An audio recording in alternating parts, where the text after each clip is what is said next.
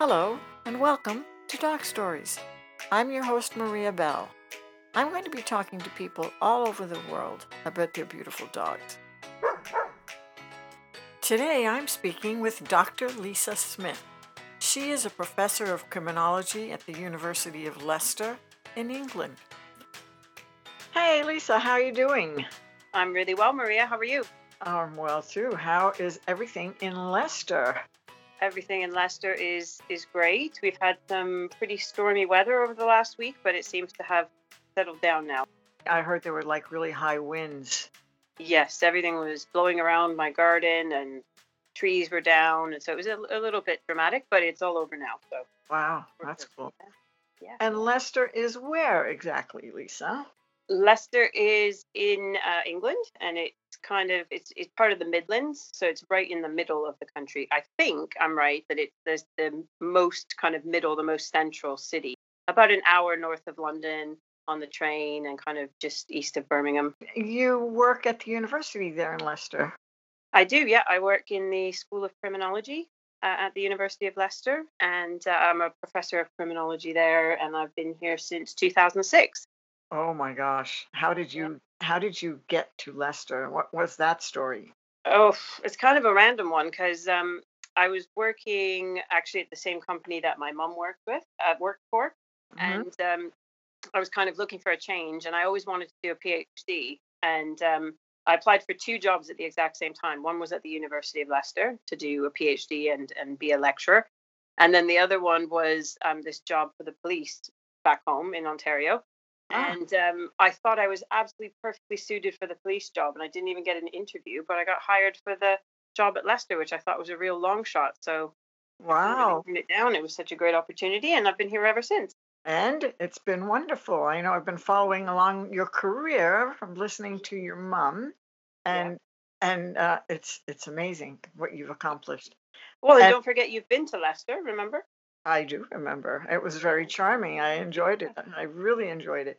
And Yeah. speaking of your mom, Mm. we just did an interview with her and your childhood dog, Captain, which Yes. was kind of interesting. Yeah. And now we're going to talk about your dog that you had after you kind of left home. You kind of grown up Yeah. and left home. So that's Ozzy, right? Aussie, yes. Oh, and what kind of a dog was Ozzy? Aussie was a mutt or a mixed breed. I tend to prefer the mixed breeds. I think they're, kind of in many ways a lot more interesting than the purebred dog. So I always tend to have a soft spot for the mixed breeds. And he was half collie, so like Lassie, A and rough half, collie. yeah, and half Australian cattle dog.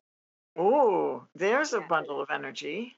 Yes, he was. So he looked kind of like Lassie, like he had the color scheme of Lassie, and he was big like a collie, but he had short, kind of coarse hair like a cattle dog. And Oh, so, yeah, the Australian cattle dogs, you probably know they're really hardworking dogs. So he had a lot of energy. he had a lot of He's, herding instincts as well. oh my gosh, he was.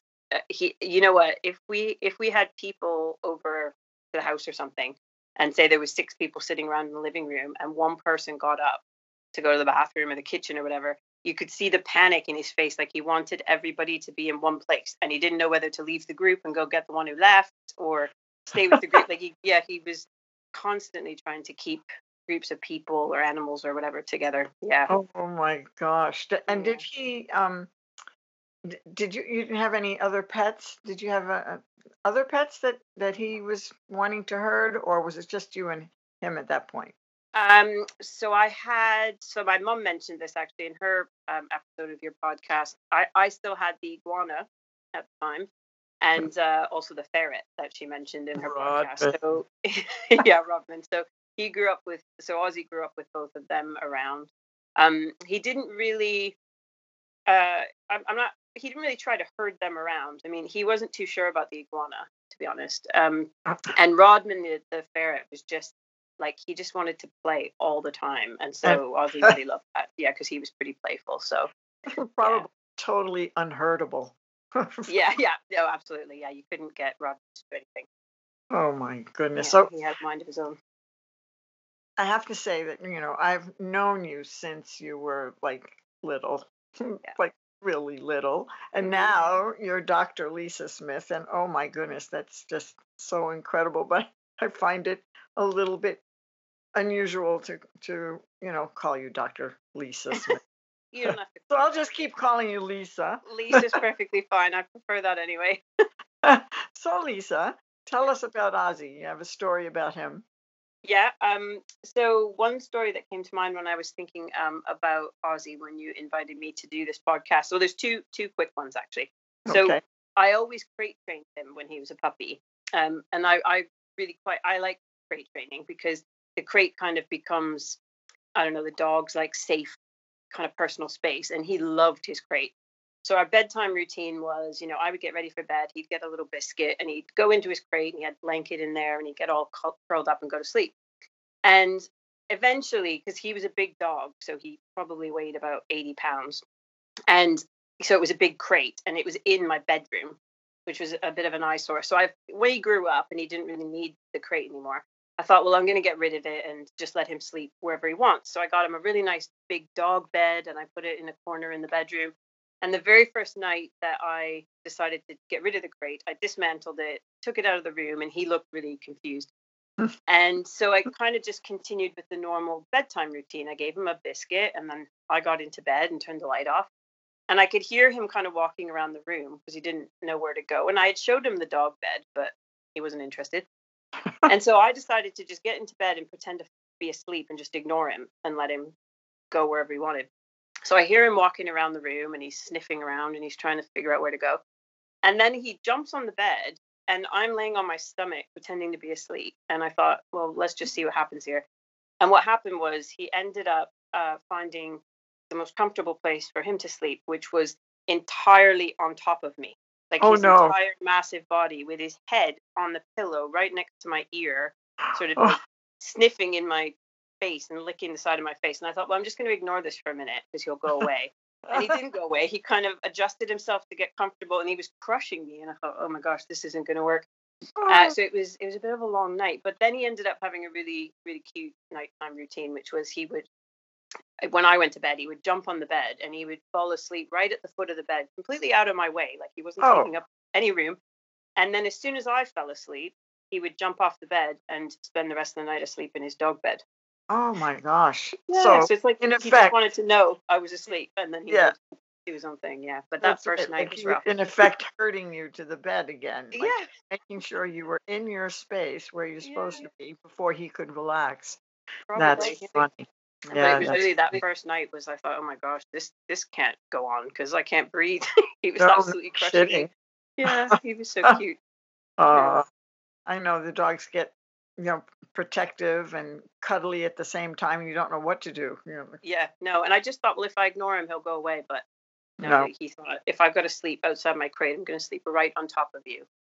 Ah, Yeah, but yeah, he was so what cute. Yeah, they all are. And yeah, and you have another story as well. yeah. Is this the swimming one? The swimming story. Yeah, the swimming story. So the first time I took him away for a weekend away, a bunch of friends and I had like rented a cottage up north. So we took him up there, and there was a big lake, and we'd rented a boat, and so he'd never really been in water. He'd been around water. I used to take him for walks down by the lake, in Oakville, and he was okay, like on the shores of the lake, putting his feet in the water, but he'd never actually been swimming. So I kind of wanted him to get comfortable swimming, and I tried and tried for days to coax him into the lake. I had big sticks. He loved big sticks, and I was trying to, come get the stick. I'd throw the stick in the water, and he wouldn't go past his ankles, basically. Huh. And so I thought, oh, this is kind of a bummer because I was hoping he would, and it was really hot as well. I thought it would help cool him down. So eventually I swam out a little ways into the lake, and I was calling him and trying to get him to come, and he was barking and he didn't want to come. So I decided to pretend I was in trouble, Oh, and I sort of started splashing around and like sort of pretending like I was drowning. And oh he my. instantly jumped off a dock. So at this point, he was on the boat dock, and he just jumped full body dive into the water and kind of Ah, swam really awkwardly out to me. And yeah, and then he swam for the rest of the week. and you But loved it once you yeah, figured it out. And that just attests to a dog's keenness to the change in energy from that mm, person. Like yeah, it's pretty amazing. Yeah, And you could really see his face, like he realized, oh my gosh, like something's uh-oh, wrong, and if I got to do something. Um, Timmy has fallen in the and well. yeah, yeah, that was his Lassie instinct kicking in. Yeah. And yeah, and he came out and saved me. And then yeah, he was a huge fan of the water after that. So he just had to kind of. But I didn't want to, throw him in the water or something. So No. I didn't want him to be traumatized. But yeah, then he realized he could swim, and he loved it after that. Wow, that's kind Yeah. of neat. Yeah. And in your line of work, do you ever work with dogs? Um, I don't work with dogs directly, but I come across dogs from time to time. So I've been around a lot of police dogs. We take visiting sort of police forces from different countries who come to visit. We take them to the local police headquarters, and they have a big canine unit there. So they Wow. usually put on quite a good show. They take out a couple of the dogs, and they show us some of their like agility training and their kind of they do like the mock attacks where they put the big styrofoam thing around their arm and pretend to be a bad guy, and the dogs take them down. So that's pretty impressive because the dogs are really Mhm. beautiful, and the police officers and the dogs have such an amazing connection between them, like the handlers and their dogs. And then we also bring dogs into the university during exam time. We have sort of dog therapy for Oh, students, so they can come and play with dogs to kind of ease some of the stress of their exam periods. So I get to see them from time to time. that's great. I've Yeah. been hearing a lot about that lately in schools. I mean, you hear about it in hospitals and in places for comfort, but Yeah. lately it's becoming a big trend for schools as well, and anywhere where people need a little bit of comfort. And there's nothing better than cuddling a dog. Oh, Huh. there's nothing like relieve stress like petting a dog. Mm-hmm. Yeah. Or a cat if you're a cat person. But dogs, I think dogs are more, I don't know, they're more tuned into people's emotions and things. And so, yeah, when they know that you're upset or stressed, they tend to try and calm you down. So yeah, Mm. they bring in some really cute dogs and let the students kind of All have a kinds of play with them. dogs. Oh, Yeah. oh, yeah, like all types of dogs. They're dogs that belong to um, citizens. To be honest, I'm not sure where the dogs come from, but I think they're probably from, some kind of charity or company or something that provides them. Probably they take them to nursing homes and those sorts of dogs. So they're Right. just really, really calm dogs that are not too energetic, and they just sort of love to be cuddled, and it calms all the students down. And yeah, Yeah. great idea. Yeah. And what about you? Do you get a cuddle once in a while?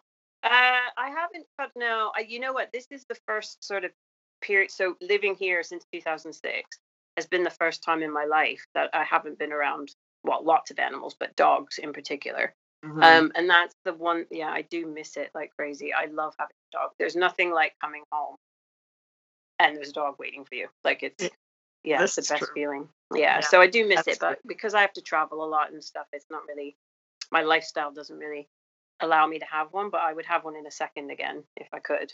Well, you probably have a friend or two that has a dog that can, fill that void. Yeah, absolutely. And there's a charity group in Leicester. Well, I think they're UK wide called the Cinnamon Trust, and they do. You can sign up to be a volunteer dog walker for Oh, like the elderly and people around who can't get their dogs out as often as they want to. So I've been mhm, thinking about signing up for that because I think that would be a good way to get a bit of dog time. you're Even right. though yeah. So That would be awesome. yeah, so I might try and do that when I have some time. Well, I hope you do that, and I Yeah, thank you so much for joining me today and having this little chat about our favorite subject. no problem. Thanks for Besides, inviting me. besides forensics, of course. Yes, Thanks for joining me today, Lisa. It was a pleasure talking to you and learning about Ozzy and all his fun little stories. no problem. Thanks so much for the invitation, and I look forward to hearing the next episodes. Oh, thanks. Yeah, if you know of anybody that has a story and wants to join me, send them my way. I will. All right. Bye for now, Lisa. Thanks again. Okay, bye. Bye. Do you have a dog story you'd like to share with us? Send me an email, dogsofoakville@gmail.com. Bye for now, and thanks for listening. Music provided by bensound.com and sound effects by zapsplat.com.